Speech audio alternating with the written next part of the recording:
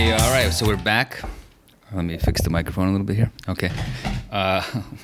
We're back with our Post-baby, non-baby. post-baby, non-baby episode, not talking about the child. Yeah, it's a serious content only. We're serious content. We have enough of the child in our non-content life, right? So when we're creating content, we're not going to have the child for now, today, No. this time. Welcome back. So what are we talking about today? I guess, it's one thing that I actually wanted to talk about. Well, it's our wealthy Los Feliz studio is actually next to this big, almost highway road. Yeah, it's like a street highway, essentially. Anyway, it's all right. So we're going to be interrupted with, Cops. No. cops and, yeah, I think actually it might be fire department. Oh, excuse me. Because we have a fire department just around the corner here. Anyway, so yeah, we're going to talk about something that I've actually wanted to discuss for a bit, but I think it's a good time now because I've been writing about a topic that's related to this. Related to this, to the growth of these kinds of. Everyone like wonders, when did the Soviet Union collapse? Like, when was the beginning of the end? I mean, you can put the point in different. You can put like the pin in different parts, of the short Soviet Union's history, right? Well, officially it's something like December '91. Yes. But it actually collapsed way before. So some people blame Gorbachev for instituting sort of the reforms and sort of... Glasnost. So some people say it's like mid-'80s it started because of Gorbachev, because he came to power in, I think, 85 or something like that, around that. I mean, structurally, I guess they would be correct to pin it on Gorbachev just in terms of what he... Yes, exactly. Structurally, I mean, that was the unraveling, the final unraveling. But, we've talked about this in other episodes. We actually, we think... that it happened actually much earlier, and there's like a number of events or a number of sort of structural things that happened, partially with the rise of like Stalin's rise to power and his control of the country, and like of the basically the drowning of the initial revolution and the murder of just about everyone else who was involved. Murder of OG revolutionaries. Yes, and the stifling of any kind of revolutionary culture or any kind of revolutionary ethos that wasn't connected to some kind of giant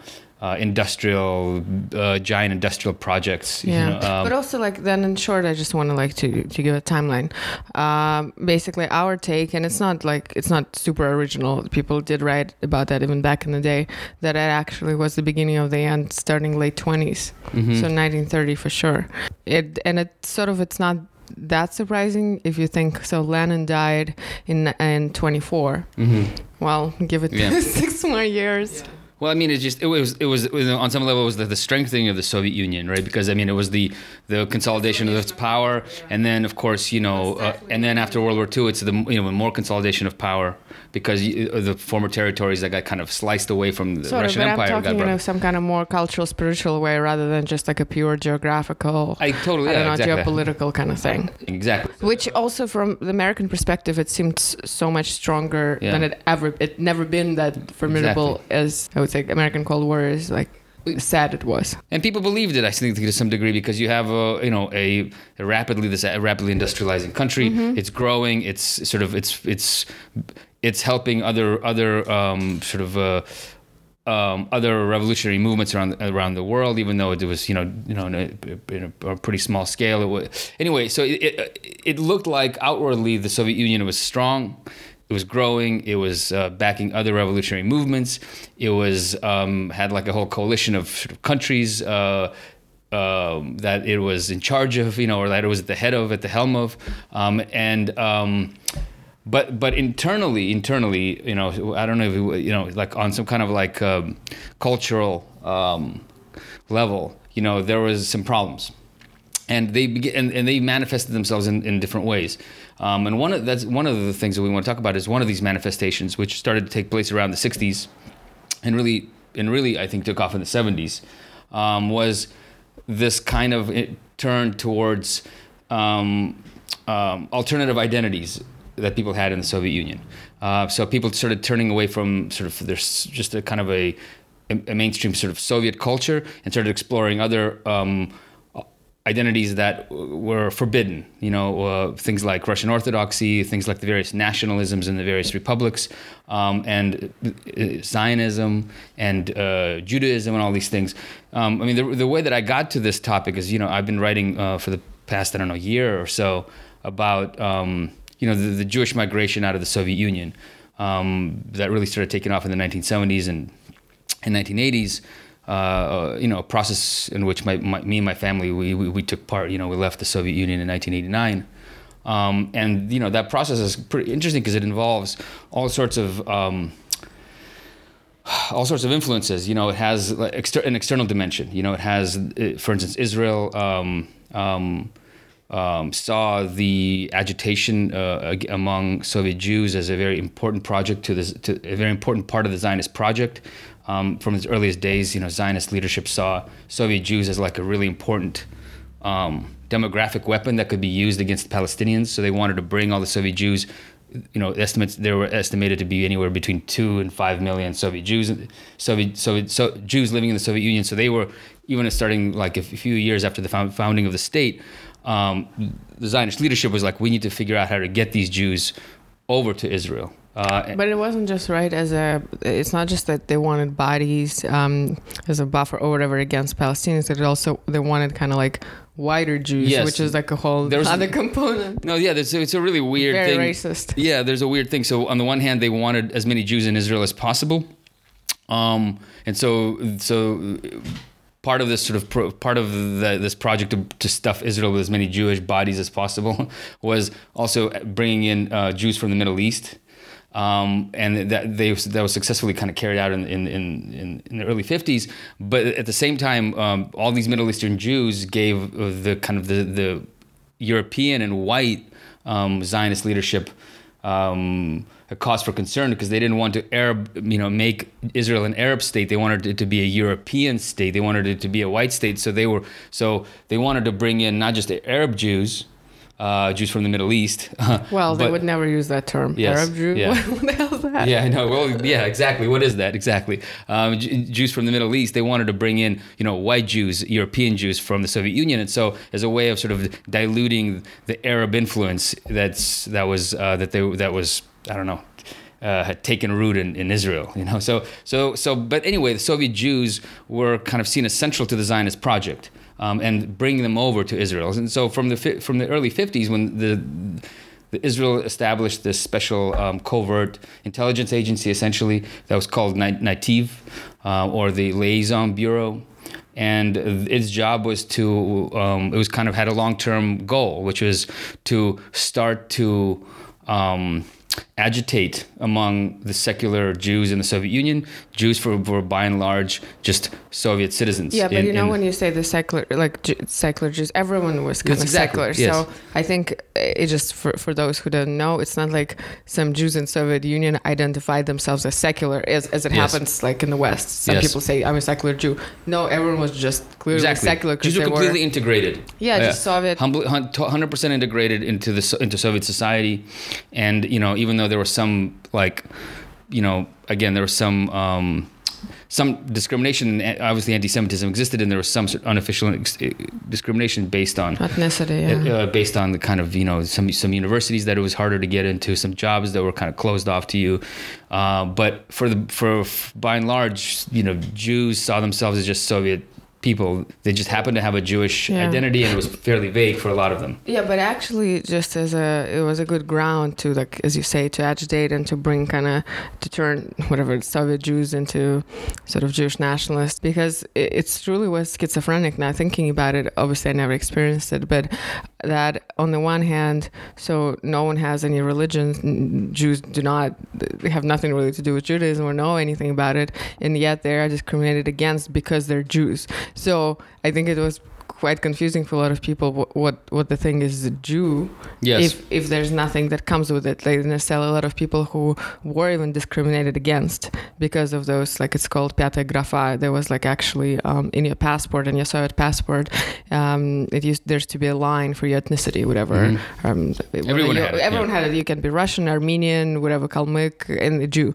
And so if you're Jew, you are kind of discriminated against, and yet you actually potentially might know nothing about what it means. And it's also very strange because all the other ethnicities had a kind of a physical like polity, a physical territory to which they were connected, like a republic, like you if you're Kalmyk, you had a Kalmyk republic. That's right? True, yeah. And if you were Ukrainian, you had Ukraine, and if you were Armenian, you had Armenia. So you had actual physical territories. You might not live there. You might have not even lived there for it could be a couple of generations. You could be a Moscow Armenian, and you aren't from Armenia, and you could be maybe identify as much with your sort of Soviet culture as even maybe more so than sort of Armenian culture.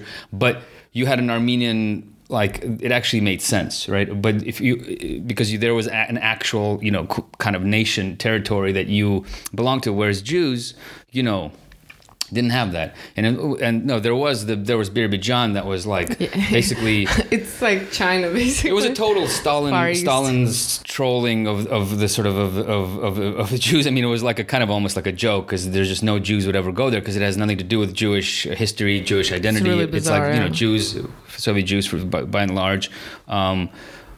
Originate sort of in the Western Russian Empire. There's Georgian Jews. They're also sort of the mountain Jews. So there are smaller Jewish communities that are in the Caucasus, right? But like most Jews are from Poland, Belarus, Ukraine. I mean, this is where the Pale of Settlement. So to put a Jewish homeland in the Far East, basically on the opposite side of this giant Soviet Union in the Far East next to Mongolia, and it's a joke, and and no one really took it seriously, and so I remember my dad told me that he got curious about sort of Yiddish and Jewish culture, and because there was an official magazine that you could subscribe to, a Yiddish magazine, but it came from Birbidjan. So you could get it in Leningrad? Yeah, you order it. It comes by mail, I think. Yeah. Well, I mean, it's an official state-sponsored, cultural institution, Jewish cultural institution. Just like you would have a Ukrainian magazine. But from Birbidjan. For Birbidjan, and he said he got a few issues and he stopped subscribing because it didn't seem that interesting to him. But he could read Yiddish. I mean, I think he was maybe curious about it. Yeah, maybe there was I actually don't know. Maybe there was a mixed. But there was some state-sponsored Yiddish culture, but it was in Birbidjan. Basically, generation of our parents, which is like kind of what they actually born in 1951. Yeah. They know only like a few words of Yiddish. Yes. That's it. The culture definitely was killed. Yeah, their parents, our grandparents actually, mine definitely spoke Yiddish fluently, and so I think so. My grandparents spoke Yiddish. That's what I mean. Yeah. But parents know nothing. My grandmother, it was her first language. I mean, she didn't even know how to read Russian. She knew some Russian, but my mom was always telling me how she taught her grandmother how to read and I guess write in Russian. So Yiddish was her first language, I think, and probably maybe she knew Ukrainian too. I imagine because they're from there. But yeah, so there was a schizophrenic thing where Jews were completely integrated. There were, the sort of Yiddish Jewish religious culture because it's all intertwined. It was killed like a lot of other, basically all religious culture was basically killed, but not totally eradicated. And that would come back to haunt the Soviet Union very quickly, actually.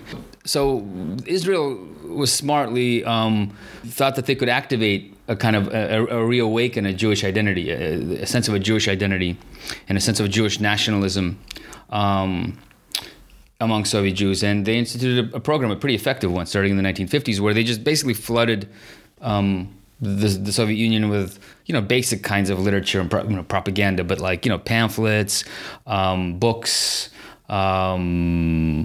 There actually was a radio program, Voice of Israel, that we beamed in, I think. But for the most part, in Russian. Yeah, in Russian. But for the most part, it was just magazines, novels. I mean, even basic things like calendars with, a Hebrew calendar with, pictures of smiling, happy Jews living in Israel. I mean, it was like a subversive thing because people would see it, people would look at this thing and they'd be like, wait, they're like Jews, just like me, living in this kind of glorious country, and they all look very happy. And they're proud to be Jews. And they're proud to be Jews, and they have their own language and they have their own culture, and they're not sort of conflicted about their identity like we are. And so it didn't take much, I think, to ignite.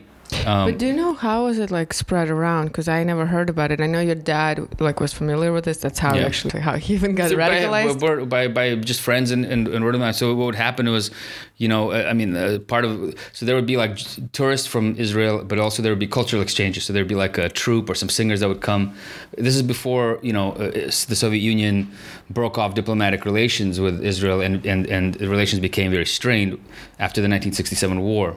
So in the 1950s, they had, the Soviet Union and Israel had, good diplomatic relations, and there was some cultural exchange happening. So there would be performances, singers for coming from Israel, dance troops, so whenever, and also tourists would come. But there would be some kind of the tourists that bring that on purpose to. Yeah. Yes. And whenever there would be someone going to the Soviet Union, they would basically be kind of loaded up with various literature. Well, that sounds dangerous. But probably not by that point. But everyone would do that. I know that even American tourists who would go to the Soviet Union, they would also carry sometimes literature and give it to a contact, and then they would make copies with it on a typewriter and spread it into the sort of the dissident community. So there was.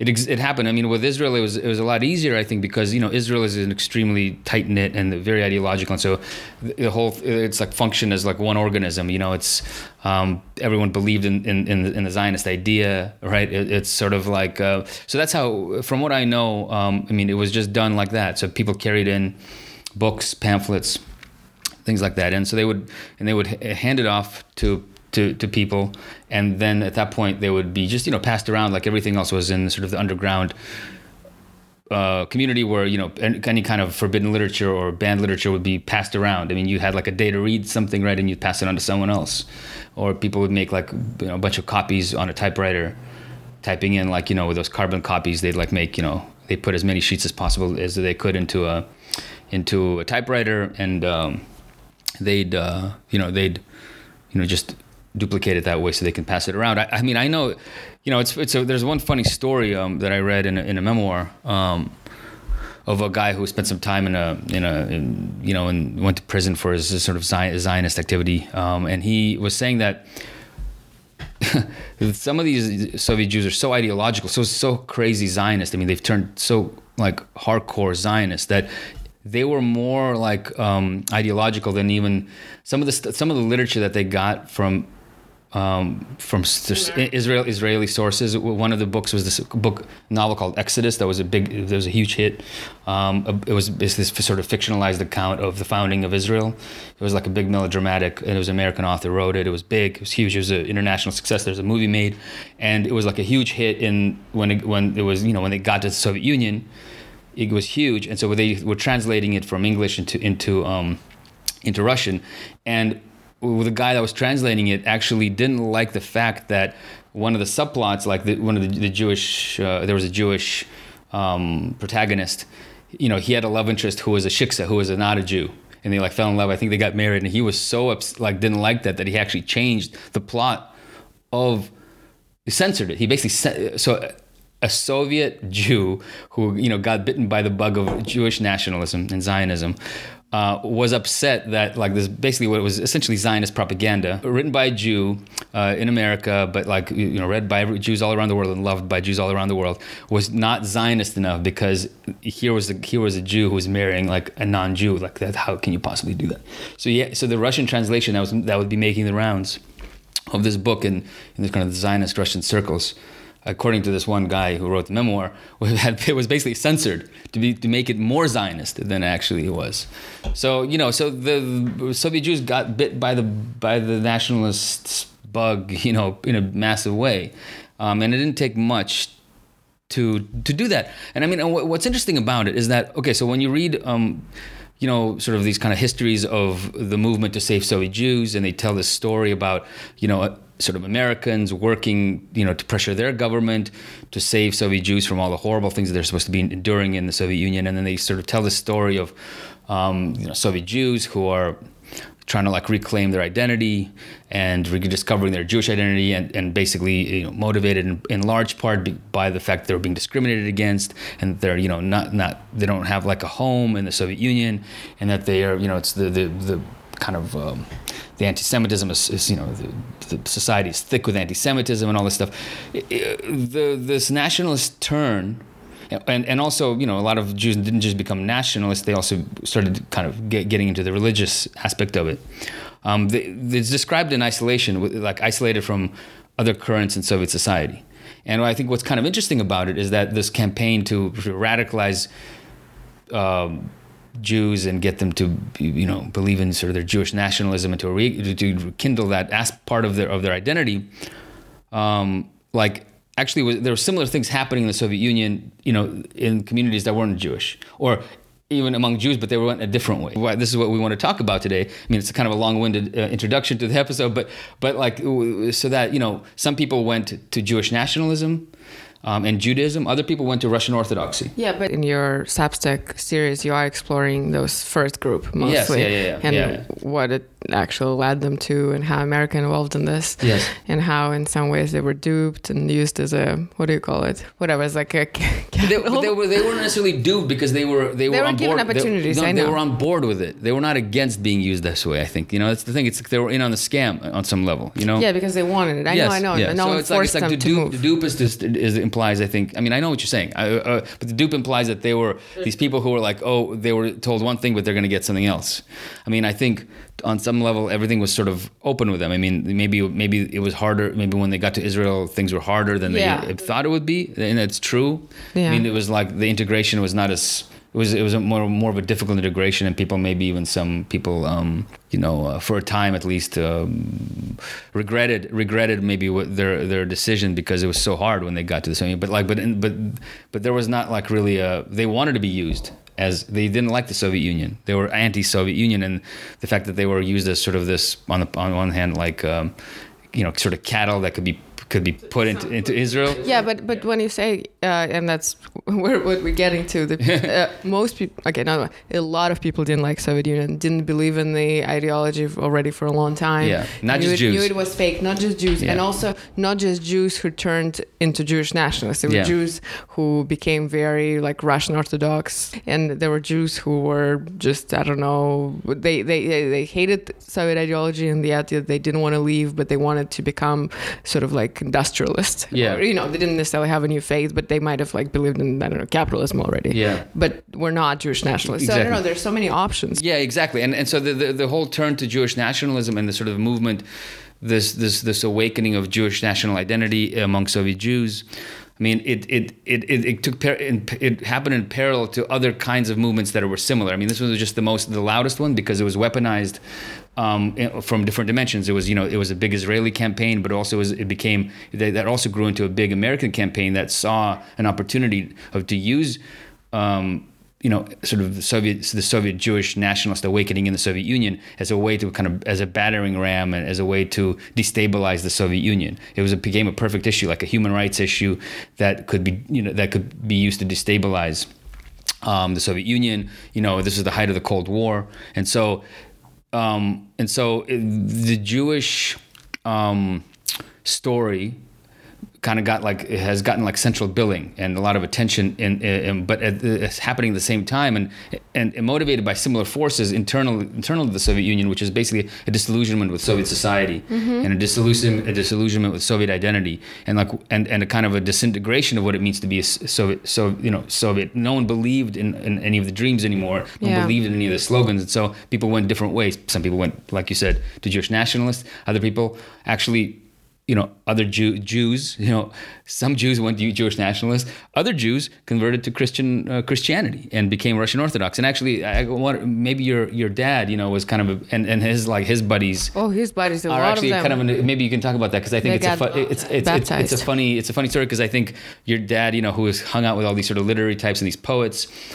in the Soviet Union, some of them became Jewish nationalists and immigrated, and others stayed in Russia and became Russian Orthodox. Or became Russian Orthodox and still immigrated, let's say, to Germany, like he did. And they're all Jews. I mean, not all Jews, but some of them are Jews who did that. Yeah. Well, his friends mostly are either half Jews or something like that. And so he's Jewish, and he became the Russian Orthodox. Just to give a bit more of a timeline, we've been very chaotic, even though we're trying to to put things in some kind of context. So our theory goes about this whole disintegration. I don't know if you agree with me. I think it's never disagree with you. No, no, but really like late 20s, 1930, I would say. Yeah. The real like spiritual death for sure. But then there was a specific event that I definitely heard it from my dad. So in 1956, so only like 3 years after Stalin's death, right?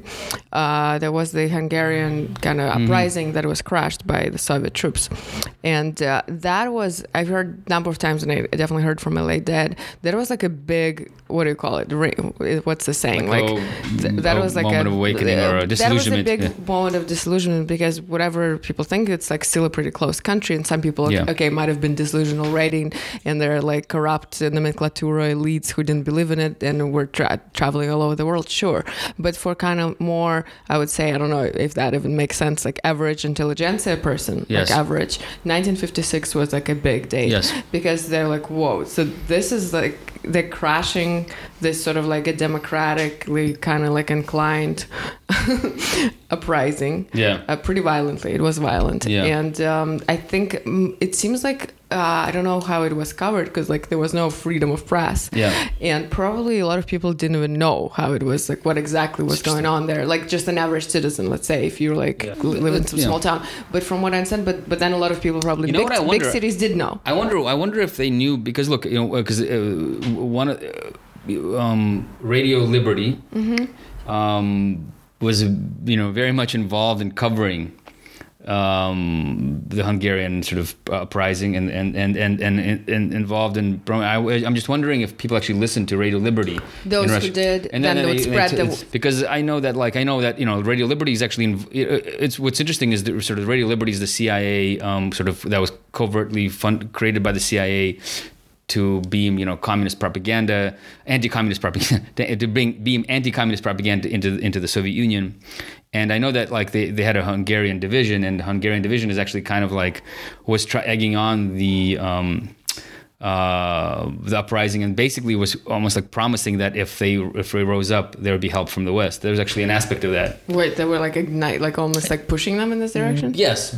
I mean, it's, I don't know if you can, lay the blame or lay the the effect fully on the CIA. I mean, but it played whatever role it played. It tried to play a role. Well, they kind of fucked them over in many ways. Yes, no, of course, because there's no one who's coming to help them, and so they were definitely egging it on, and that's part of what the whole point of these propaganda radio stations, right, is not to affect some sort of necessarily a positive outcome or a successful outcome. It's to maybe the more the negative the outcome you create, maybe the better it is, right? Because it's again creates the pressure, and so I know that they were not only just covered the protest, but they were actually kind of involved in egging it on. And so I wouldn't be surprised if your dad or just sort of the kind of the intelligentsia in Moscow and the big cities was able to tune in to the radio stations and got their information right. Because I wonder, because there was a blackout. My dad was always talking, told me, he sort of says that like it's hard for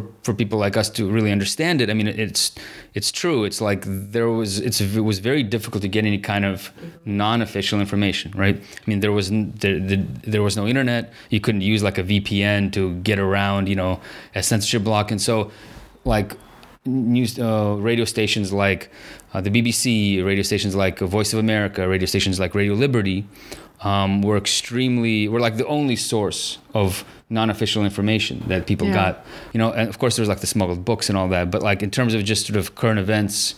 And he says that like, my dad, I don't think I doubt we would have come to America or would have left. If not for Radio Free. Yeah, if it wasn't for Radio, he didn't listen to Radio Liberty as much. He says he listened more to Voice of America because he liked the cultural stuff more than like the kind of Radio Liberty is more hardcore political, but Radio Liberty, Voice of America and the BBC, he would listen to English language broadcasts of cultural programs and all this stuff, and some news segments and things like that. So it really had a huge effect on him when he, as a young man, he would listen to it and like realize that there's a whole other world, and that, he implicitly believed obviously everything that was told to him on there, or just there's no reason to not believe it. But what it did is it offered a contrast to the stuff that he, heard in from the official sources. And so I wonder if, it came from that. It'd be actually pretty interesting to find out. Yeah, well, I guess I can ask around, like the dad is died last year, but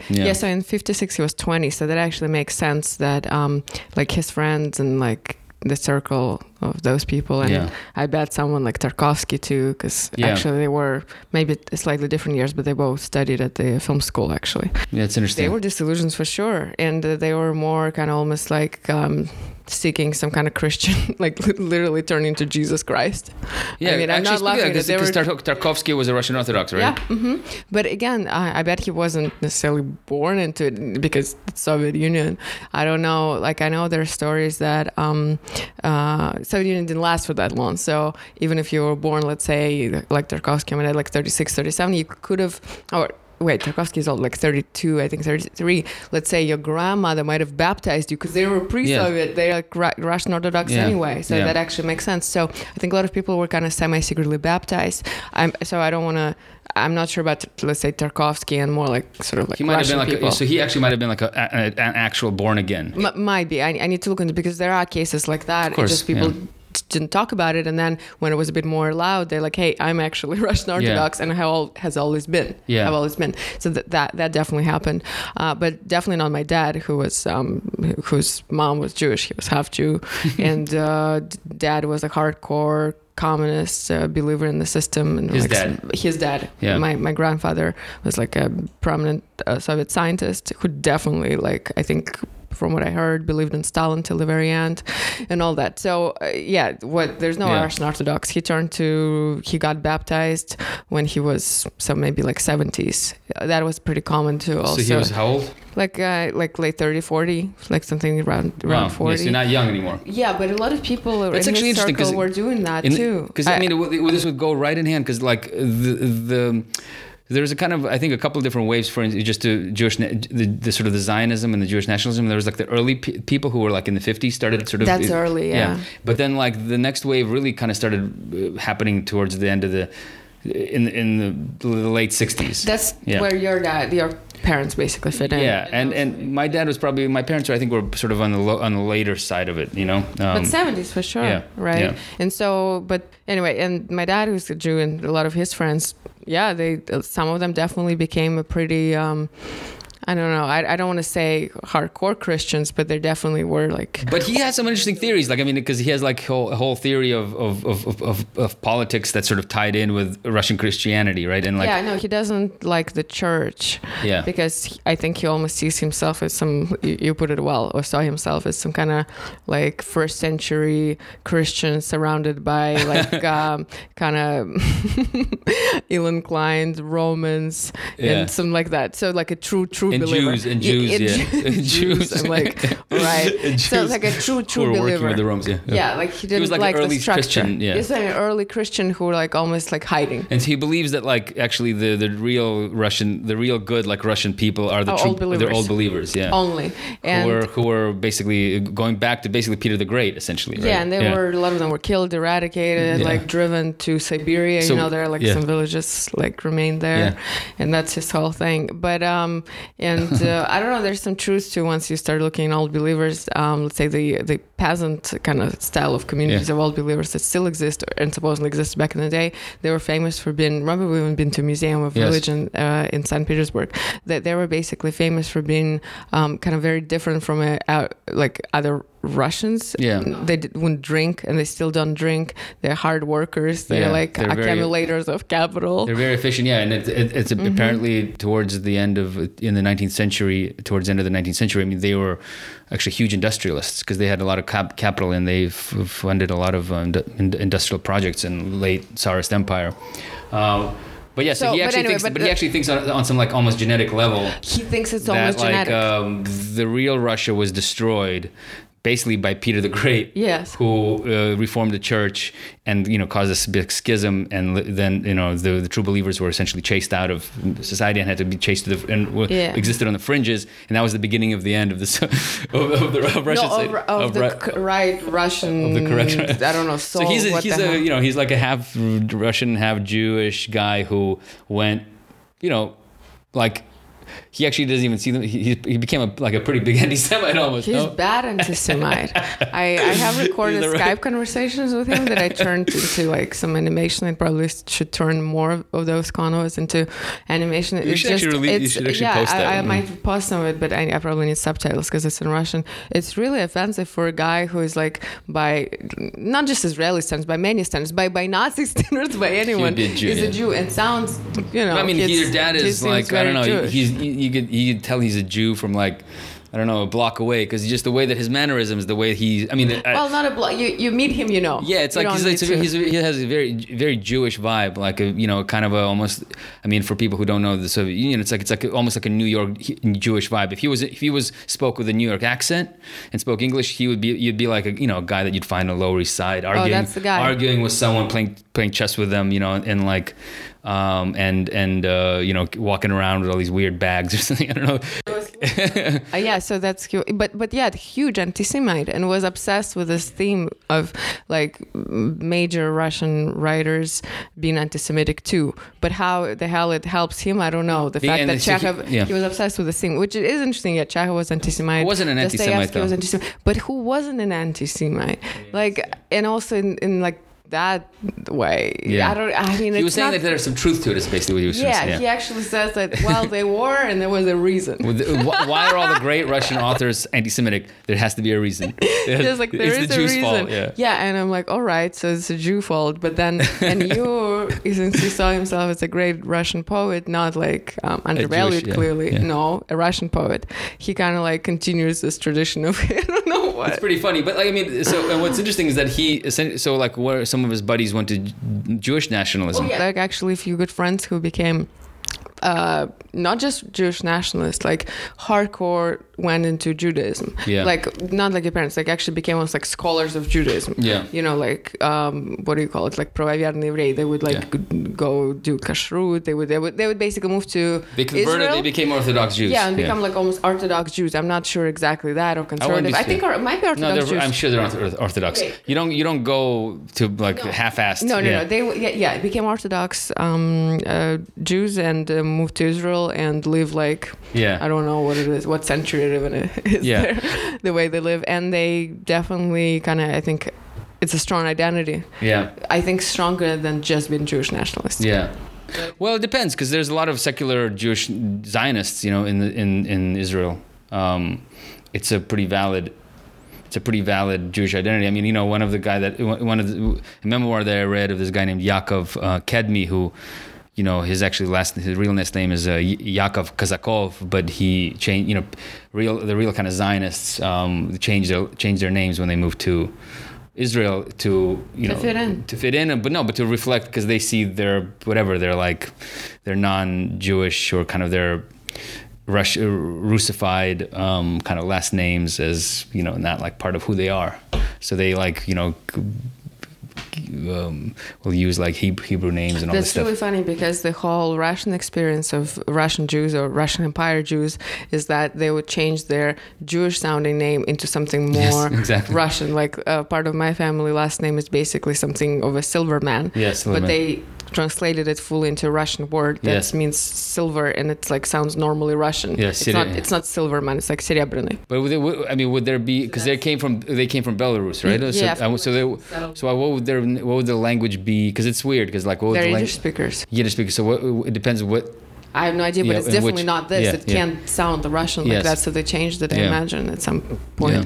So, but anyway, and a lot of people would change or take name, what do you call it, like a pen name or yes, that is Russian. They would do the reverse. So if you move to Israel and and become want to see more Jewish, that's interesting. I mean, it's funny because none of the, as far as I know, none of the like sort of small extended family of mine that we moved to America, obviously, and then I have like sort of my dad's side of the family. His brother moved to Israel, and then I have some of my mom's side that moved to Israel pretty early. I mean, they were never like, it's funny, they were never like super ideologically Zionist. I mean, they by default you become that, you are that because that's kind of, right? And that's what your identity is. You're Jewish. You believe in this Jewish state.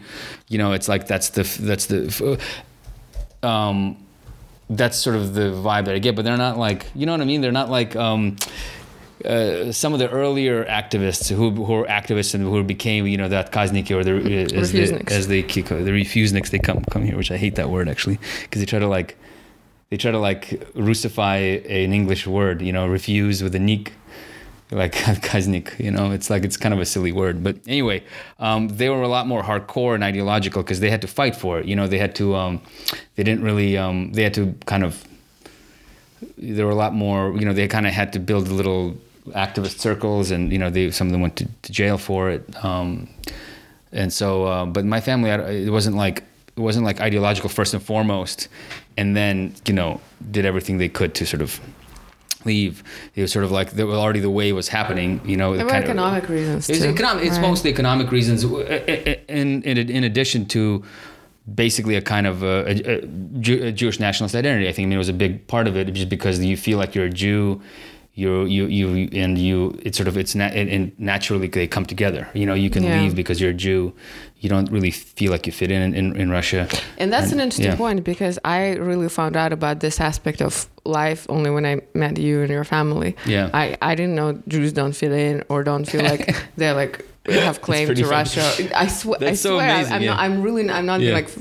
You're totally completely even like this is like a side of Soviet and Russian culture that like you basically had no idea existed. Zero idea. Until you basically were an adult. I know that people would like immigrate to Israel. Amazing, I knew about this, but I really didn't know like the kind of what like did you think actually when you knew that this your dad had friends who went to Israel, right? Like they're old. What did you think of them? Like, why did you think like?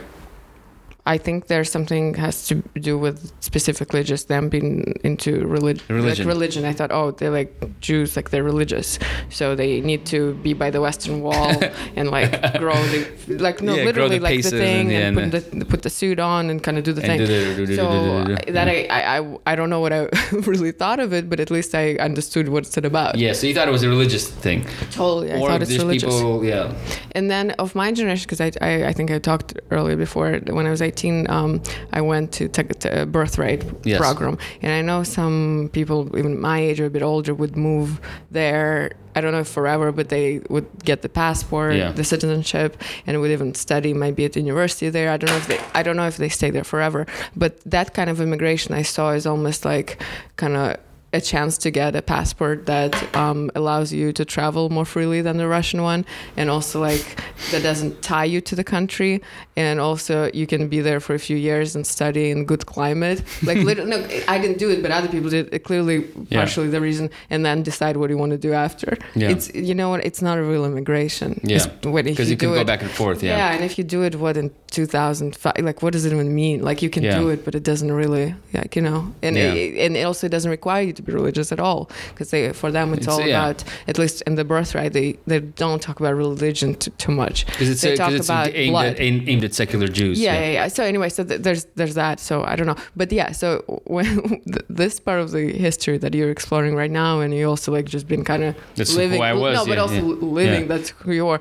That was like a total mystery to me, because like not only I found out that I'm like Jewish like about like 16 rather late. I guess I heard this word thrown around maybe, but I like that had no like relevance to my experience, or for that sake really like experience of even like older members of my family.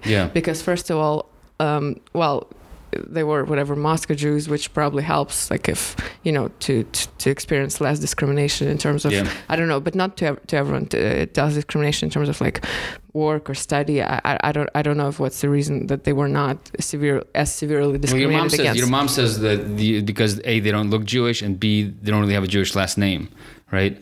Well, one does. Yeah, one. Some people do. Yeah, No, that's right. Your uncle is a very Jewish number name. of uncles. The Silverman Yeah, thing. never had any problems there. No, and they're a huge part of the family who still have that name. Yeah. Not just one. They're like most of them. She just doesn't. That's right. But anyway, so no, that's not true. There's like a name. That's true. They have an extremely Jewish name. And it's then they're Silverman. like, yeah. and then they're like a Jufrau, their other uncle, very, with a big very, nose. looks very What Jewish, are you talking about? And my other uncle also became hardcore Orthodox, Russian Orthodox. But he looks very Jewish. He has a Jufrau. Is it what you call it in I English? guess, yeah, like curly black hair. Yeah, but like the thing. Yeah. And he looks like. He just looks like a Jew. Yeah, like you have no doubts. He's 100%. And he's super Russian Orthodox.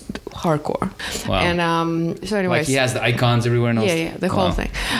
Probably in his Jeep too. The Mercedes Jeep with those icons. That's my favorite. It's a good. It's a Mercedes with Jew, and then Mercedes. I mean, how does it even? Mercedes is Jew, so you got the Nazi Nazi car. You're a Jew. You're Russian Orthodox with the icons. He should join the black but it's hundreds. So common. I think I wasn't even registering until you laughed at it because I wasn't his guy. He definitely has it, and then a lot of other people. Yeah, too. of course. So he didn't become a Russian Orthodox because he was being discriminated against. No, not at all. And because his wife was a Russian Orthodox, right, or something. Not even clear. It's a long story. I think something has to do with the death of his young child.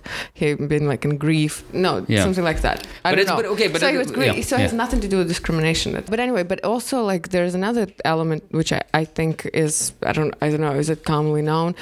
Then the even older generation of the Jews I come from, the Jewish side of the family, they're just very anti-religion. They're not, let's say my great grandparents. So they're totally Jewish. Would move from where Jews usually lived, some part of Belarus. I need to look up the town, and then moved to Moscow early 20th century, and forever remained very kind of. I don't know, I guess atheist inclined, because a century ago, it wasn't cool to be generally religious. Did your mom say that her grandmother would go around as a kid? Yeah, I want to tell a funny story. Her grandmother said she was born 1890, let's say 1890. So even either pre-Soviet Union, there was let's say Easter service or something like that. In Moscow. And in Moscow, they were in Moscow, and I think they definitely, it's the Russian Orthodox society still on the brim of the revolution. And when there is this classical Easter greeting, everyone knows it. What is it? Christ is risen. Yeah. You're supposed to say it on Easter. And I think at the service, when they would say it, she would yell "It's a lie! It's a lie!"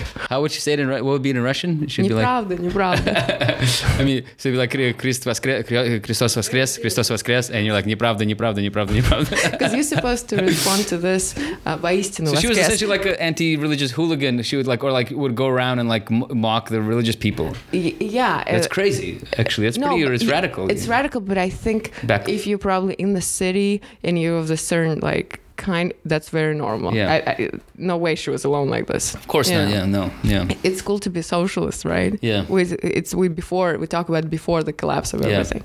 And then even later on, what are you going to, not everyone, just because Soviet Union sucked, we're going to turn to religion. It's also it's not a most obvious thing. You can be very disillusioned with this, I don't know, structure and sort of corruption of it. Yeah, not everyone. No, but it's interesting what people turn to. I mean, but I think it is actually quite, the people who are kind of more, I don't know, radical, I guess, in their rejection of Soviet society. So if let's say you're like a young person in the 60s and you're sort of rejecting Soviet society. Yeah, what do you turn to? What do you turn to? And so that's interesting. And so I think in this case, some people turn to Jewish nationalism and Judaism.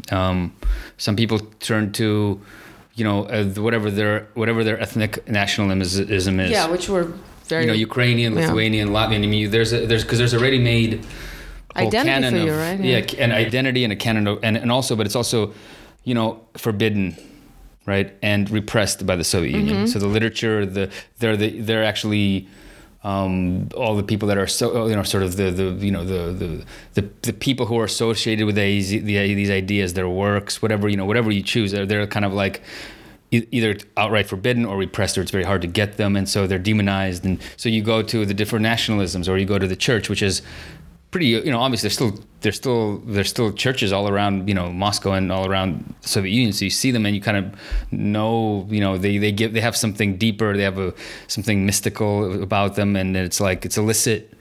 So, but if you don't go to the religion, nationalism, I mean, where do you actually go? Well, you become cynical. You become just a cynic. Yeah, and I think from what I know about certain cool, I actually respect like their art a lot of like kind of artist types.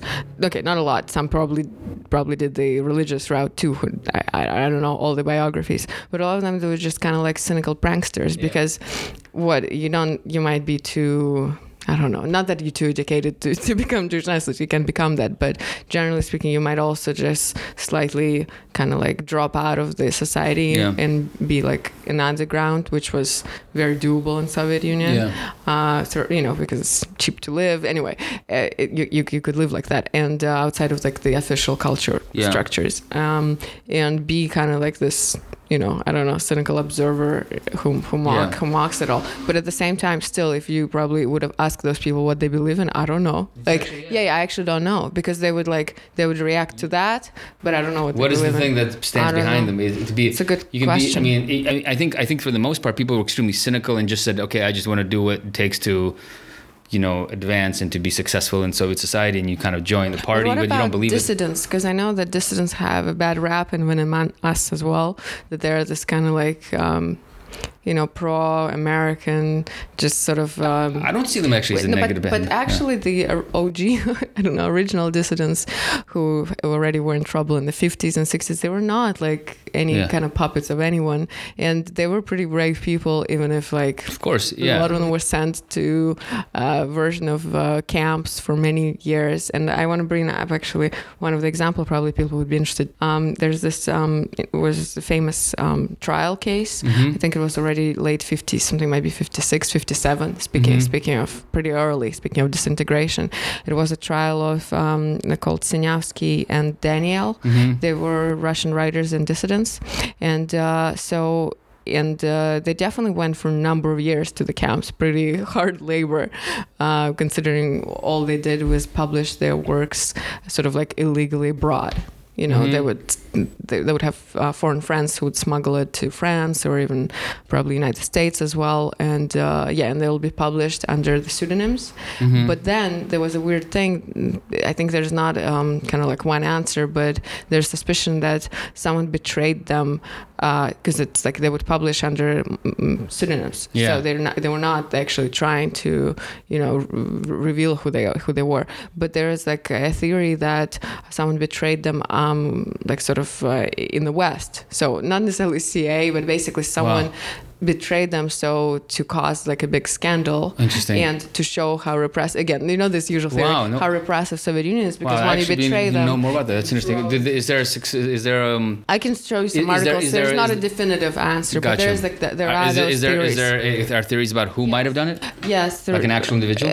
Sort of through, like diplomatic works and that. They obviously, all the people connected to embassies can be connected to CIA and blah, blah, and all that. But it actually doesn't seem too insane that someone would betray them over there, so there would be this horrible case, they would be sent to the camps, and it would seem like, look at those writer dissidents, they didn't do anything bad, they would just write this amazing story or essay or whatever, and now 10 years hard labor.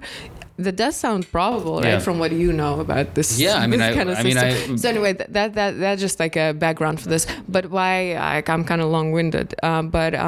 What's interesting is that Sinyavsky, one of those duo, Sinyavsky and Daniel. But Sinyavsky wrote this interesting essay. It's pretty long, but I finally finished reading it, and it was written in, again, something like maybe 55, 56, and published, I can't remember if it was smuggled to America or France, under name Abram Terz. He had like a funny moniker, but it's called "What is Socialism Realism?" And he has a really interesting theory, and it's clearly very, very offensive to the Soviet authorities. But in short, he makes a really good case that socialism realism, why there are no good or even memorable works of this genre, whatever that is, in painting, writing, but it's like basically impossible, because what it is like oxymoronic, even kind of like convention, because what really socialist realist writer has to do is to actually be a classicist, because you kind of write about something that never existed, and not clear. But it's a fantasy also, right? It's like yes. I'm getting there. So it's classicism with notes of romanticism, because it's all fantasy. So it classic. has nothing to do. Yeah, it has nothing to do with realism at all. It wasn't a satire, but you could read it as satirical. It only then makes sense because it's so funny. Yeah, because but it was written, it was written in a very straight manner. So, and it obviously doesn't work that way. So you can only either parody yourself by writing that way. No, I know. Yeah, and there's nothing that can come out of it, because it's also almost unaware, because again people weren't necessarily big authors of it that he predicted correctly would be forgotten immediately. No one remembers that. And I mean, they're popular now again with like the kind of the Zoomer tankies, I don't know, just because it's like you maybe, love the, but even like the ones that popular probably were rather good. Everyone was forgotten. No, it's just the style is just, it's like as a meme thing or something. It's like maybe, but that's the essence of it, is like they were not doing it as parody, even though that's the only way it can be perceived, because it's just ridiculous. No, I get it. It's actually a good point. It's like, because it's like when you look at like when you think of social realism, it's like, okay, it's like aspirational. It's first aspirational, super right? aspirational. You describe what is not, but what is there to come into being, to bring into being, whatever. But so to call it realism is kind of it's a joke. It's like and to call it so also it's like the style is because it's extremely it's classicism. it's like a reactionary style. Of painting and whatever. Right? No, and writing. Yes, what writing. The hell is that? Yeah. Right? And again, makes sense that when all those like avant-garde cool authors were, most of them killed throughout by late 30s, while the only one remained as some kind of hacks of socialism realism. You basically deliver the kind of the stuff that, it's like So you were not even allowed to explore anything else. Anyway, but I would bring it. It's a really cool article, and I think I don't do necessarily justice. It's not just one thesis there. It's interesting to read, but it's like written by a guy who is a dissident, who was sent to the camps, and I think then he came back and he still had quite a long life, but Andrei Sinyavsky. But basically I think he kind of has an interesting take, because he clearly very, very much disillusioned with like the Soviet system. Yet it's not that he seems, I don't know, I'm saying it unironically, kind of like idealistic enough to even look into this. He's not just like mocking, he's trying to understand what the hell is this, because art is kind of interesting, and writing is interesting because it describes kind of the reality you live in, and it did a rather clearly poor job with it. And he was right about the collapse, and he's even predicting, he basically trying to say, he's just like a kind of arty guy, like a writer. He's sort of almost like predicted the collapse of the Soviet Union, writing it in 1956, which definitely not all people would agree with him back then, because they would say, what are you talking about? I don't know, this is a kind of super oppressive, violent, powerful, blah, blah, blah country. It's like, no way it's like very powerful if this is the heart of it. So there's like that interesting aspect. And I think he was not like fully, I don't think he was cynical, because he was actually a good whatever, cultural critic, which is probably a rare thing to be a good cultural critic. Yeah. How can you be a cultural critic in the Soviet Union? It's pretty, I don't know. Pretty hard. Well, barely. Look, as part of it is published just like under moniker abroad. You're dissident. So, you're not official. You definitely do not write under, I don't know, Pravda. Yeah. I mean, do you know what happened to him? Oh, sorry. I got to speak in the microphone.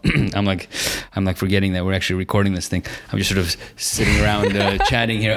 Do you know actually what happened to him? Like camps, almost 10 but years. after he came out, what happened to him in the 80s? What happened to him in the 90s? Yeah. Like I think it was all forgiven. No, I know that, but like, what did he do I mean, he was rehabilitated essentially, right? What was his career like? It's an interesting thing. Did he like, I think not much. I think his most famous, I think, writing to belongs to that period. God, I mean, I gotta say, it's like there's something to be, there's the simplicity of the times that they lived in, and like the kind of the clear boundaries between like what's permissible and what's considered to be kind of a almost like a revolutionary act. You know, it's like imagine like think about today, right? It's like everyone has a critique of capitalism. Everyone has a critique of, like I don't know, like Mark Fisher would say, capitalist realism. But everyone like critiquing every aspect of the society that we live in. Just everyone's critiquing. I mean, critique. There's so much fucking critique. It's like you don't even want to hear it anymore. Here this guy who writes one, kind of. No, it's not the only thing he published. It's just like I really that. like this one. He read like what do you call it, fictional stories too. But I'm just saying novels, is that like the thing that he writes a thing, it's sort of like critiques the Soviet Union and critiques the kind of the artistic style at the heart of the Stalinist project. And like he gets to the camps for it, but he becomes also internationally famous for it. And and it right, and so and he's maybe right, but it's like the simplicity. I'm almost like jealous of the simplicity of those times and of the clear boundaries and like the clear cause and effect between what you do, what you say, and like the repercussions that you suffer. It's sort of like the idea, this sort of like there's something, I don't know. It's like. The simplicity of it. Whereas, the murk of the sort of the kind of the permissive society that we live in, which is, it's all like, critique is open to anybody, and it's like it has no effect and and it has like no one listens to you, or if, someone reads it. So there's an actual.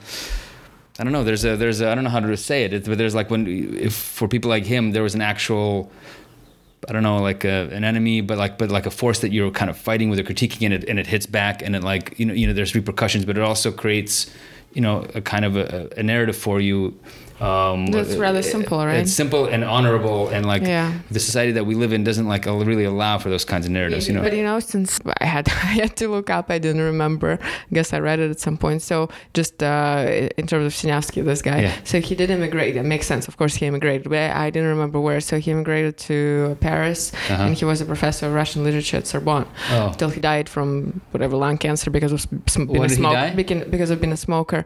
97, which is interesting, I guess. If he stayed in Russia, he would have seen something very peculiar. When did he immigrate? When he was released. So Andropov released him early, and rehabilitated him. Basically rehabilitated him, and he was released a bit early from the camps where he worked literally as a grushchik.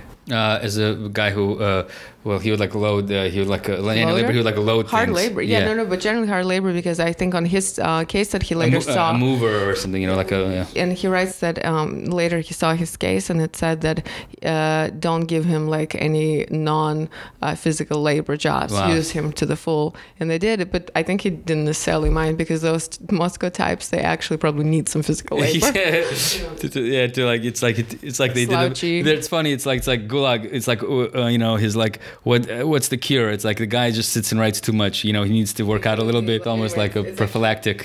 But I'm just curious how he fits. If he fits into our kind of. I think he fits like this. Yeah. He died on time without living in the new Russia, and without watching really closely. If you stay in France and whatever, at that point already probably sick throughout 90s. Yeah. What do you really know? What's after Soviet Union? Nothing. So I think you're lucky that this dichotomy remains. Yeah. You like escaped this like shitty society that persecuted you for no reason. Yeah, for writing a great. And anyway, and you a professor at Sorbonne. I don't know. You don't necessarily have to be some kind of like obsequious Francophile. You don't have to be, but you still probably like probably it's better there for sure. So I don't think you necessarily have this, like, as you say, the murky relationship with your reality. So I think it's almost like a lot of them were lucky to die on time. Yeah. Because before, they had to fully process what, like, I don't know, what is it? The capitalism brought, or I don't know what they thought this like open society. Yeah. So I don't know. What's your take? I don't know. I just don't know him. I mean, I don't know. Because I know you've talked about him before, and you've talked about his essay, but I don't know. I linked to it. I just don't know. I mean, I'm talking about just generally these people who like have the simplistic dichotomy. I mean, I think even if they survived, I think that most of these people survived. I mean, and maybe even are alive now, like some of your family members and my family and my parents and sort of. I mean, I don't think.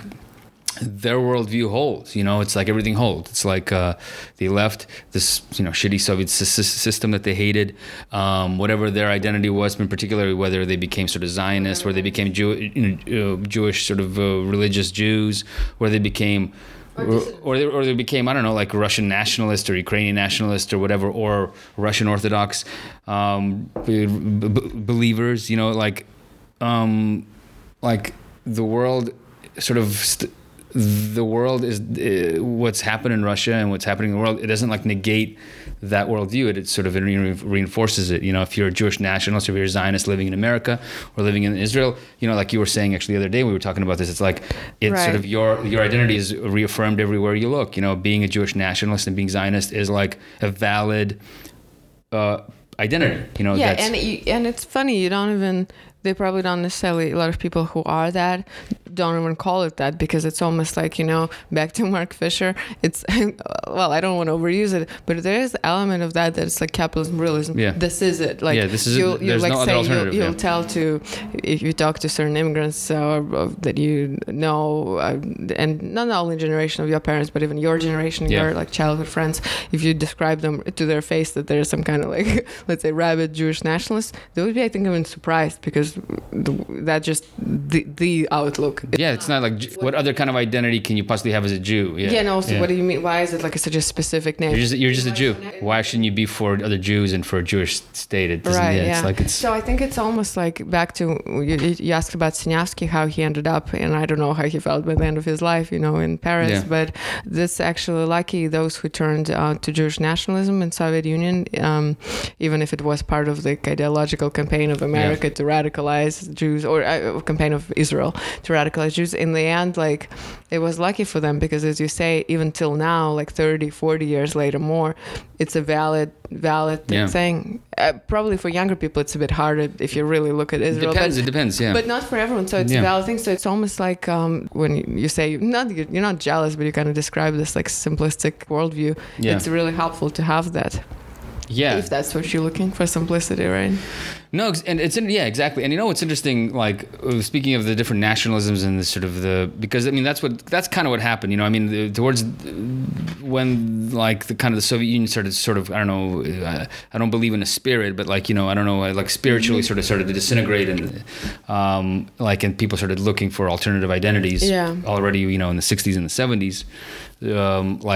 People went wherever they could, it's like whatever was natural to them based on, the different, and it really was a kind of splitting into nationalisms with the kind of, the Russian Orthodoxy, I bet you has like probably has like a Russian nationalist dimension to it. Yeah. And so, but regardless of that, like, and with, I've been reading some memoirs of various Soviet dissidents, or like Zionist activists, or whatever, refuseniks, however you want to call them.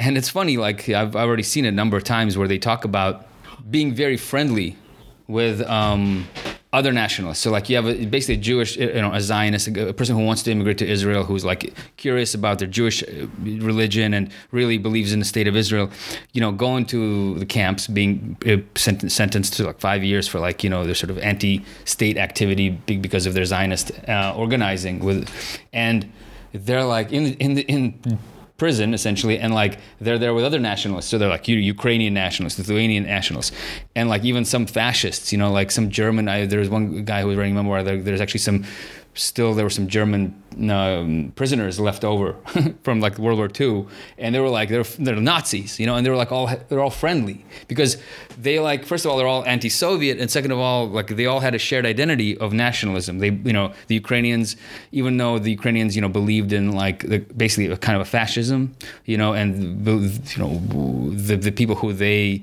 respected, the kind of the ideologues of Ukrainian nationalism, basically wanted to exterminate the Jews and participated in the extermination of the Jews.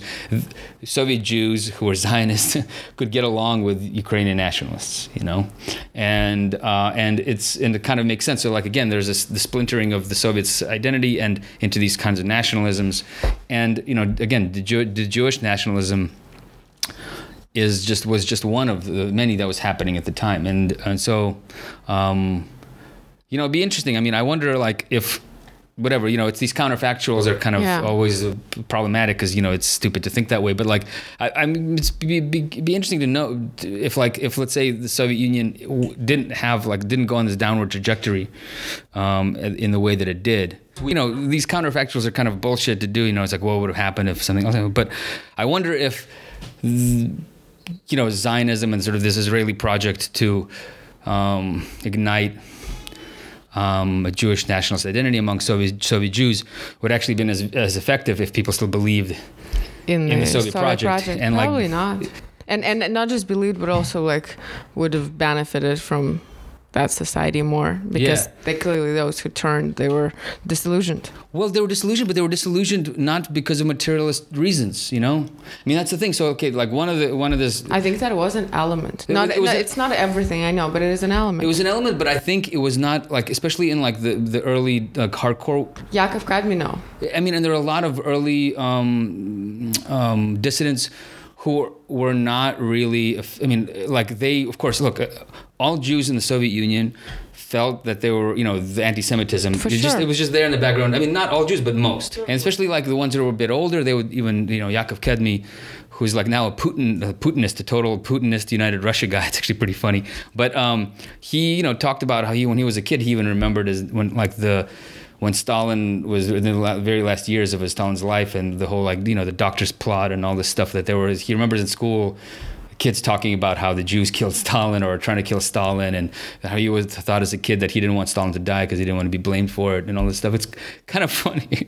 I mean, so, there's the traumatic elements of anti-Semitism that most Jews experienced and carried around with them, but those traumatic elements didn't necessarily limit their material well-being, in the sense that, like, Kedmi, he went to the university. But I don't argue. I said just an element. It's an element. Because that a lot of people who did move, especially to Israel, he just stands out. Yeah. A lot of them were economic refugees as well. Yes. And if Russians were allowed to move somewhere, they would move too. I'm not saying just the Jews. Yeah. It's just like the Jews as a group were allowed to leave. Yes. So it was like element was huge, for immigration, throughout. But I'd say like in the very first wave, like they were ideological. It was ideological. I mean, they were nationalists. I mean, they were a minority, because after them, and they kind of like helped sort of open the gates, and then came the more people who were, it's a mixture of things. So it's like they have like 20%, nationalism or identity, and 80%, trying to seek a better future for themselves and their families. Normal, yeah. But like the early ones, and the ones that really, I think, if you read the histories of this movement, it's like they're the ones who are given all the space. No, for sure. Because they're like they're the prisoners of Zion, as they used to, they called them here. They would have, these Jewish activists here in America would, print these posters with their faces, and it would be like prisoner of Zion, and like show them behind bars, and agitate for their release. But so they let me just finish. And so they were ideological, and like it was like they got almost like, some people get. It's like seeing the light. It's like you're walking down the street, and you're like, something happens, and you're like suddenly realize that God isn't everything, and you are God's creature, and then Jesus, and then you need to put accept Jesus and let Jesus into your heart and all this stuff, and then you become a Christian. Almost like a born again mystical conversion process. But I understand the religious element. It's still a bit confusing to me. Those who had that kind of experience, but not through the religion, but just purely their blood, their ethnicity. But it's a type of religion. Just saying that is a bit surprising. Again, since I heard of even like of those people who like turned super religious, and my dad's friend and moved to Israel, it's one thing. But what you're describing is a bit still confusing to me. I get it. Nationalism is a kind of a version of a religion. Yeah. But it just, I don't know. It's the belief that you're part of this bigger organism. But it's like even crazy. It's blood. It's like literally blood. And there's some kind of Dune. It's like it's like sci-fi. But it's sort of. I mean, it's like it's funny that you don't understand it, because it's like. I mean, it's a little bit alien to me too, but it's like that's the dominant ideology today. May I just that's kind of fitting. Just to reiterate, I think like those Jews and non-Jews generally, but Jews especially, who did turn to Russian Orthodox and let's say remained in Russia, or mostly let's say remained in Russia and even prospered potentially, and lived through both Soviet Union and New Russia, identify as like Russians in a like Christians. I think it's like makes also, you say how Jewish nationalism makes a lot of sense. I agree, but makes a lot of sense for Jews to to take, and probably not even cynically, the religion of their, I don't know, motherland, of their society, to fit in better. And you don't necessarily, again, it's not because I know people who like really believe they're not like obsequiously trying to fit in with the Slavs. Yeah. They just think they go to church, they believe in Jesus Christ. Yeah. So, and I totally agree with you. That makes a lot of sense too, because again, I don't think I can turn into some kind of Russian Orthodox person even if I live in Russia. But if you're there, it sort of makes a lot of sense. Totally. And how different it is from those other conversions you described. But they're not. And I think that what you're saying is, yeah, exactly. And I think there's a mutual appreciation between all the different nationalists and the different Russian Orthodox people, and that they're on the same footing. In today's Russia, like I come back to this guy named Yakov Kedmi. I mean, who was an early dissident who renounced his Soviet citizenship when he was 19. He like kept sneaking into the Israeli embassy, and he was finally kind of kicked out of the Soviet Union and went to Israel. I think it was like 1968, and he became a hardcore secular Zionist in Israel.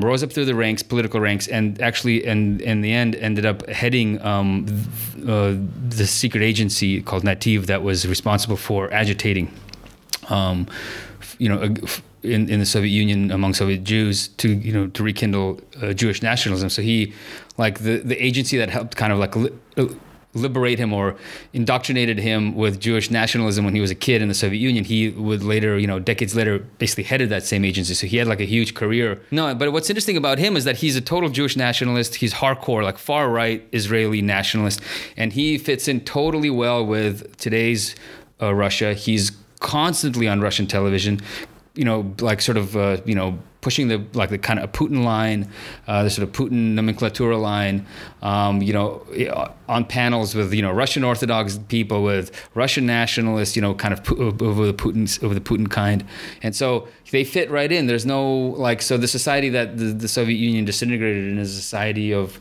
these different nationalisms, right, and the kind of and the sort of different religions, and they're all kind of together in the end. And so even though like Russia and Ukraine, whatever, Russia might be against the Ukrainian nationalists or whatever, the propaganda, in reality, there is no other ideology. There's a kind of a religious nationalism that exists, and that's what Russia is, and it's right wing, it's right wing, and so like Putin is definitely not left wing. Just to hello, Jimmy Dore. It's Jimmy Dore, yeah. I think that name is you can't utter the name on the show. No profanity here. I'm just kidding. There's a mutual respect and appreciation between all the different nationalisms, because even though they might, there might be some hatred between them, and the Ukrainian nationalists, they might not like the Jewish influence in Ukraine necessarily, but they actually are very much in awe of the Israeli project and what Israel has done. Created a pure Jewish state. But still, like the ones who turn to Jewish nationalism, what the hell is behind them? So their mother tongue is Russian. They, let's say, move to Israel. What do they still read and write? Basically, what do they get out of that other culture they moved themselves to? What they like, is it very vibrant and rich, and they fit in there and they see themselves as what is like Hebrew Jews? I'm just wondering what is that? Because the Russian thing, I'm not defending Russian nationalism, but at least from, I guess it's the experience of my family and just generally the circle of people of different ages that I know, and they're not Jewish nationalists, is that they kind of see Russian culture as their own, rightly so, and they're comfortable in them. That is their mother tongue, and it is their mother tongue of their parents and all that, and there's like a tradition of some sort, and obviously there's a lot of anti-Semitism there, and it somehow frequently can be looked upon with a certain, I don't know, like kind of humorous attitude, because it is like totally like normal. But also the Russian culture has not just anti-Semitism, but also a lot of other ethnicities made fun of if they're not Slav. And that's like also Jewish Russian Jews will make fun of other ethnicities, and the Russian ones too, and of the Slavs. So anyway, everyone is like a bit xenophobic, and there are a lot of like different jokes, and there are a lot of different like minor offensive discriminations. I don't know, whatever. My point I want to make is that the Jewish Jewish nationalists kind of like break with their Russian culture, yet they have nothing else. So I don't know what are they actually replacing it with. Well, I mean, I would imagine, that they replace it with, look, Israel and Zionism is a very specific project to kind of create a Jewish identity, an eternal Jewish identity that never existed. Yeah, there was a religion, but then a lot of Jews were not Zionists at all. So that kind of identity they're trying to create is not necessarily even affirmed by the past. But all nationalisms are fictitious in a way. I mean, it's just that the nationalism that is fictitious that we see, Judaism is very, very new, and it's, it gets a lot of attention. In terms of just like looking at it. And it's also kind of ridiculous. It's like you have all these Jews that come from all over Europe and suddenly they're saying this is our land, a land that has no at all, if it had any connection to them, it's thousands of years into the past. Yeah, and as you yourself get super annoyed because it doesn't affect me the same way. When we were in Israel 2019 and Palestine, you were walking around Tel Aviv and like very, very angry with those like kind of tanned white Jewish wrinkly grandpas. Old people, and saying how the hell they belong here in the sun if they clearly look like they're not adjusting well to the sun. No, they're like originally people. They should be pink. Pink people pretending to be Middle Eastern. They're like half sunburned, half like wrinkled, like hiding from the sun. Yeah, it's look. I mean, so I think I think the fictitious aspect of the Jewish nationalism is kind of more apparent, but all nationalism is fictitious. I mean, you have to create like a border around a certain type of people, but people are intermixing all the time. There's population movements, and so it's a very recent idea to have a. I mean, there's different groupings of different. I know. Just again, we got playing whatever. What do you call it? I'm just kind of devil's advocate. A bit like I'm just doing it on purpose, but I just want to again introduce it as a kind of other experience. What about the fact that, let's say, from like I guess it's my uncle would mention that story. At some point, he was already an adult. He would meet this like Russian professor that I think would rent some kind of like room. Is it from his family? I don't know. There was some kind of like living arrangement, and he would say, "Whoa! The first time I met a Russian person part of intelligentsia." Yeah. That wasn't a joke. He meant that everyone he knew who was part of intelligentsia of his like Moscow circle were Jews. Yes. Or intellectuals, whatever, who were like PhDs, professors. First time I read a Russian intelligent, a Russian. What's the translation? First time I met a Russian person. Ethnic Russian intellectual. It's like whoa, like because all the Russian intellectuals you actually knew before were Jews. I mean, that's your uncle. Yeah. That's my uncle, and it's like he's not a jokester. It's like a real experience. So what are you like actually saying? Okay, there's horrible anti-Semitism, fine, like all this, like you can't enter certain universities. It's not really that horrible, but go ahead. That's all I'm saying. And then all the members, majority of the members of what do you call professions of intelligentsia, intellectuals, also a lot of doctors and all that. They're Jews. So what do you say? Philosophers, like obviously the anti-Semitism that people experience. My point is that they are the Russians. Yes. So the Russians. So my uncle wasn't being like anti-Slav xenophobe. I think he was just kind of factually describing his experience and wasn't again at all anti-Slav by describing that Russian person he met as for the first time, like striking him as an intellectual. I think it's like factual description. So all I'm saying that there are this like weird realities that we inhabit, and it's so different. No, and it's hard to make sense of it. I mean, we can probably close this off. Look, I mean, the closest thing that I can sort of, I mean, the way that I see these like conversions from basically Soviet identity to Jewish nationalism or some kind of other kind of nationalism is almost it's a kind of a religious process, a religious conversion process where suddenly like things fall into place for you. Suddenly the things about your identity and about the world, suddenly there's, first of all, you kind of understand who you are, you understand your place in the world, you understand that there's a mission for you that's greater than you. You understand, it explains why maybe you've been unhappy all these years and what's going on, like why you haven't been feeling fully self-fulfilled. I mean, when you realize that there's a nation, that there's a project, that there's a people that, that you fit into organically, that this story goes back time immemorial, and that actually there is maybe, if you're religious, there's a religious dimension to it all, or there's an actual, you're one of the chosen people, you're marked by God for a special mission in this universe, blah. I mean, like it's really I don't think you can talk about it rationally. I mean, so just some people don't have that religious experience for whatever reason, for maybe the way that they're made, the way that they're, the way that things just, their personality type and, their position in the world are kind of the things that they already believe in.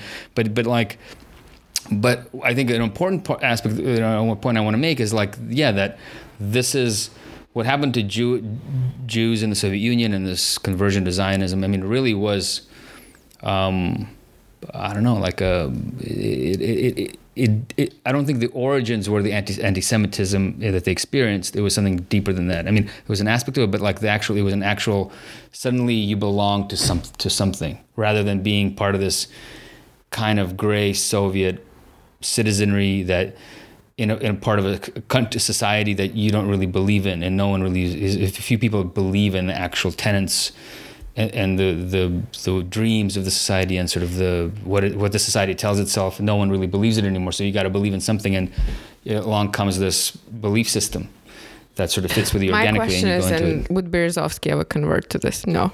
What, Berezovsky? Well, I mean, if he thought, I think it's like a bit of a dispossessed. It's like conversion of the dispossessed. Yeah. I see it as that way.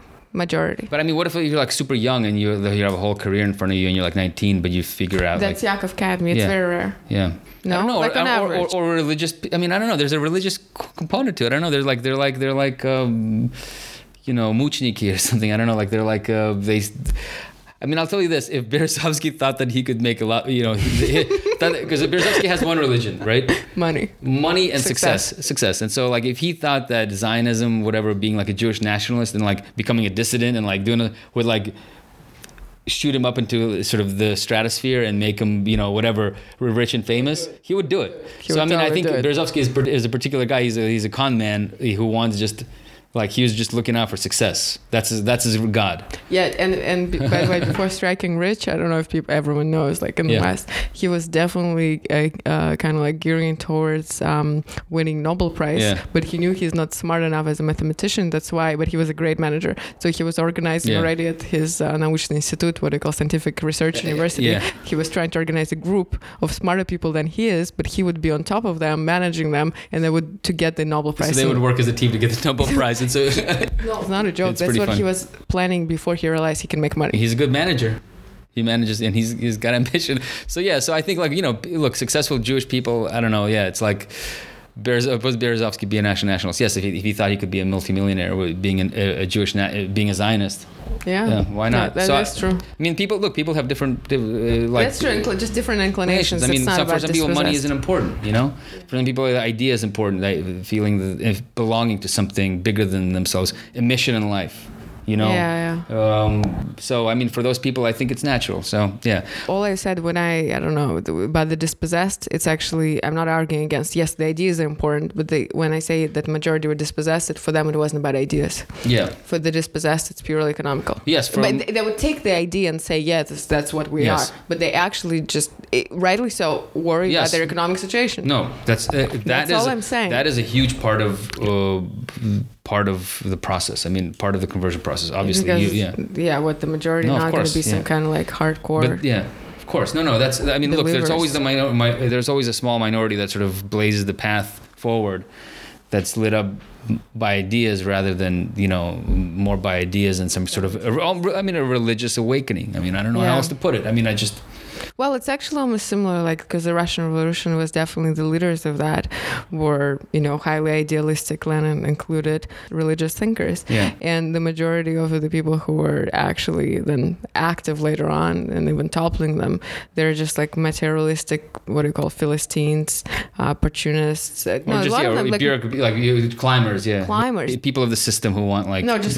Yeah. They want things and they want power and that's it. And they don't really care what you call it. Yeah. Russian Empire. You don't go into the Komsomol, into the Communist Party because you believe in the ideals, although you might convince yourself you believe in it, but you really, because that's the way to become successful. Yeah. Those people, the idealists, they opened the gates for the climbers to... And they created the system, yeah. And created the system to climb. And Anyway, so I guess that's not, it's clearly not that uncommon.